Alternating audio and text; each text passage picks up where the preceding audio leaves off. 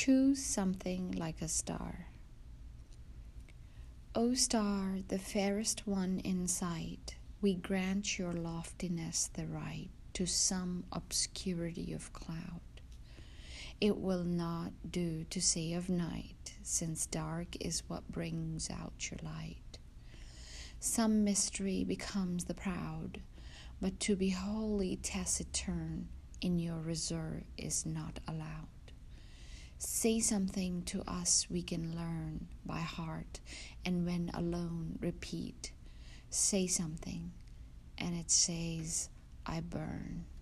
But say with what degree of heat? Talk Fahrenheit, talk centigrade. Use language we can comprehend. Tell us what elements you blend. It gives us strangely little aid, but does tell something in the end. And steadfast as Keats' eremite, not even stooping from its sphere, it asks a little of us here.